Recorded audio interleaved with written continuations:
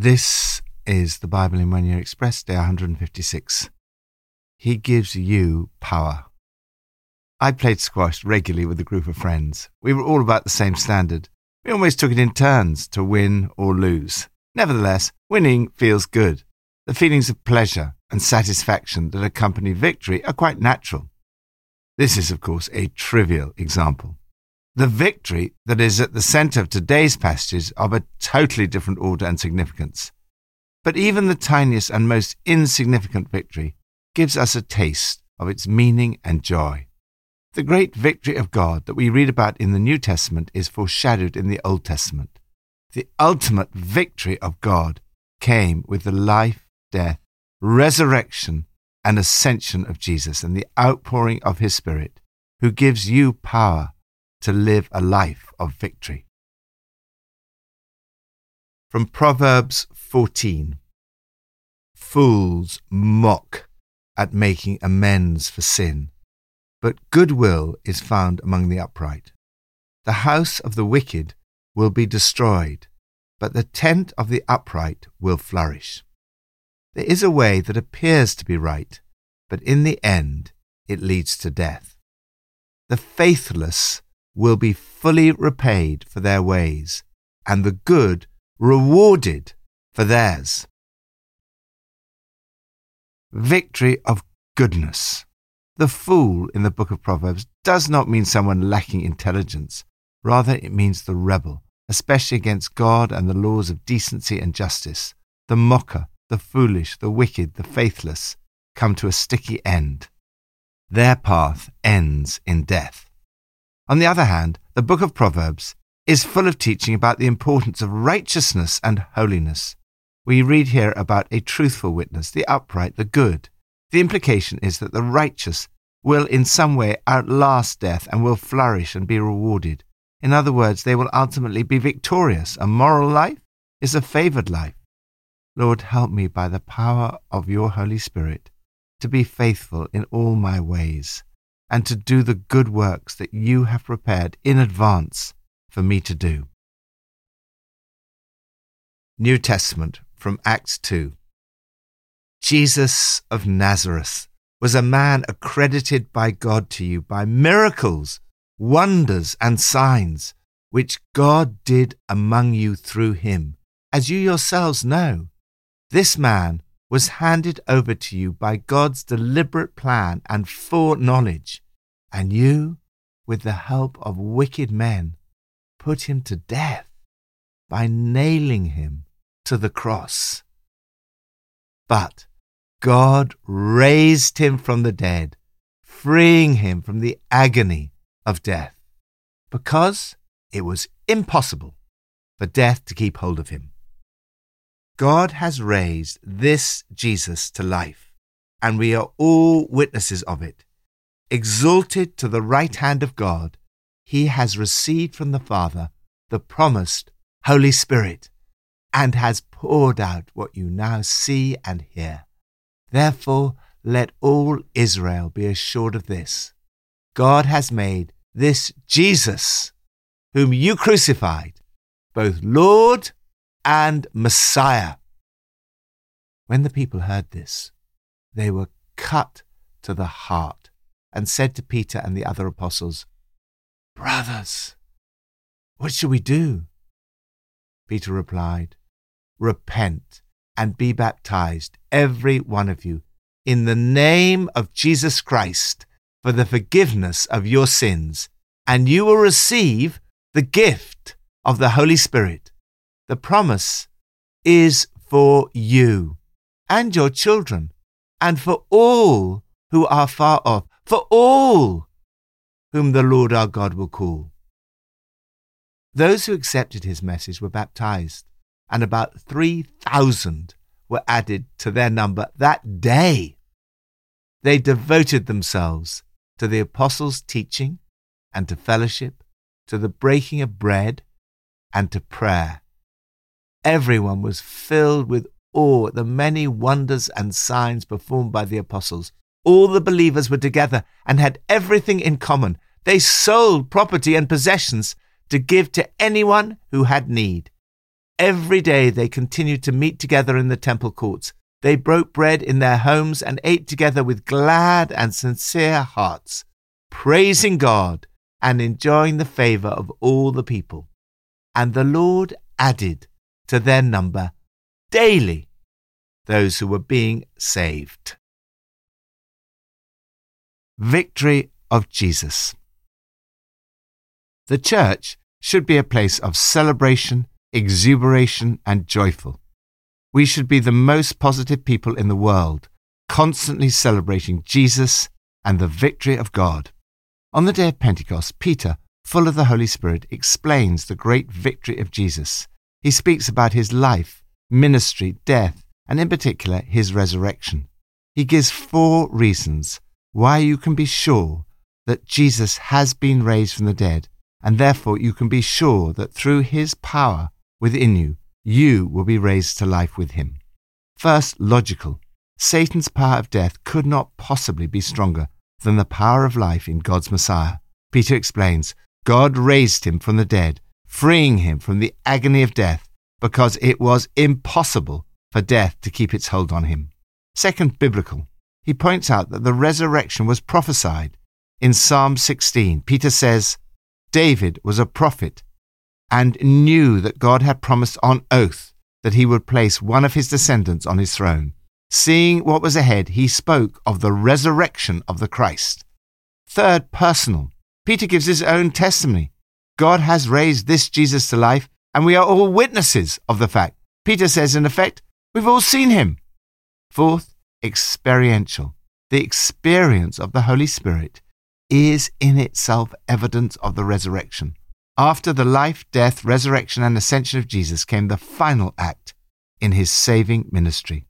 Exalted to the right hand of God, he has received from the Father the promised Holy Spirit and has poured out what you now see and hear. This experience was not confined to those who were present on the day of Pentecost. It is for every Christian. It is for you. The promise is for you and your children and for all who are far off, for all whom the Lord our God will call. Every time someone experiences the Holy Spirit, it is further evidence of the resurrection. Every time you see someone being filled with the Holy Spirit or hear their testimony of how the Holy Spirit has changed their life, it is further evidence of the resurrection. The Holy Spirit enables us to recognize the truth of the words of Peter. You crucified Jesus of Nazareth. Jesus died for my sins. I killed Jesus. My personal sin was present on the cross. The day I recognized this, I too was cut to the heart.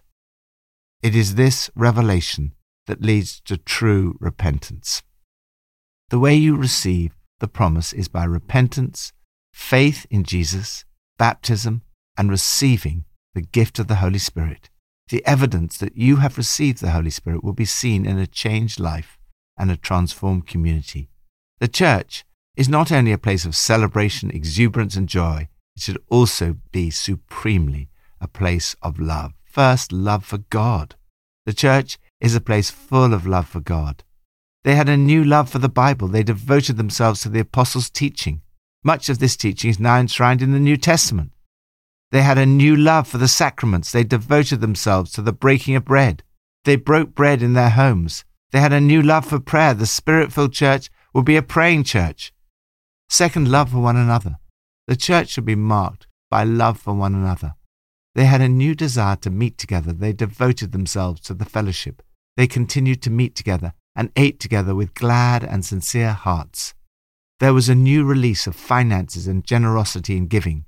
The Spirit-filled church will be a united church. Third, love for the world. The church should be filled with a love for the world. They were an outward-focused community performing signs and wonders. The Lord added to their number daily those who were being saved. The Spirit-filled church will be an outward-looking church. Lord, thank you for the great victory of Jesus over sin and death. Please fill me again with the power of your Holy Spirit. Old Testament, from 2 Samuel 7 and 8. Then King David went in and sat before the Lord, and he said, Who am I? Sovereign Lord, and what is my family that you've brought me this far? How great you are, Sovereign Lord. There is no one like you, and there is no God but you, as we've heard with our own ears. And who is like your people Israel, whom you redeemed from Egypt? And now, Lord God, keep forever the promise you've made concerning your servant and his house. Do it as you promised, so that your name will be great forever. Sovereign Lord, you are God. Your covenant is trustworthy, and you've promised these good things to your servant.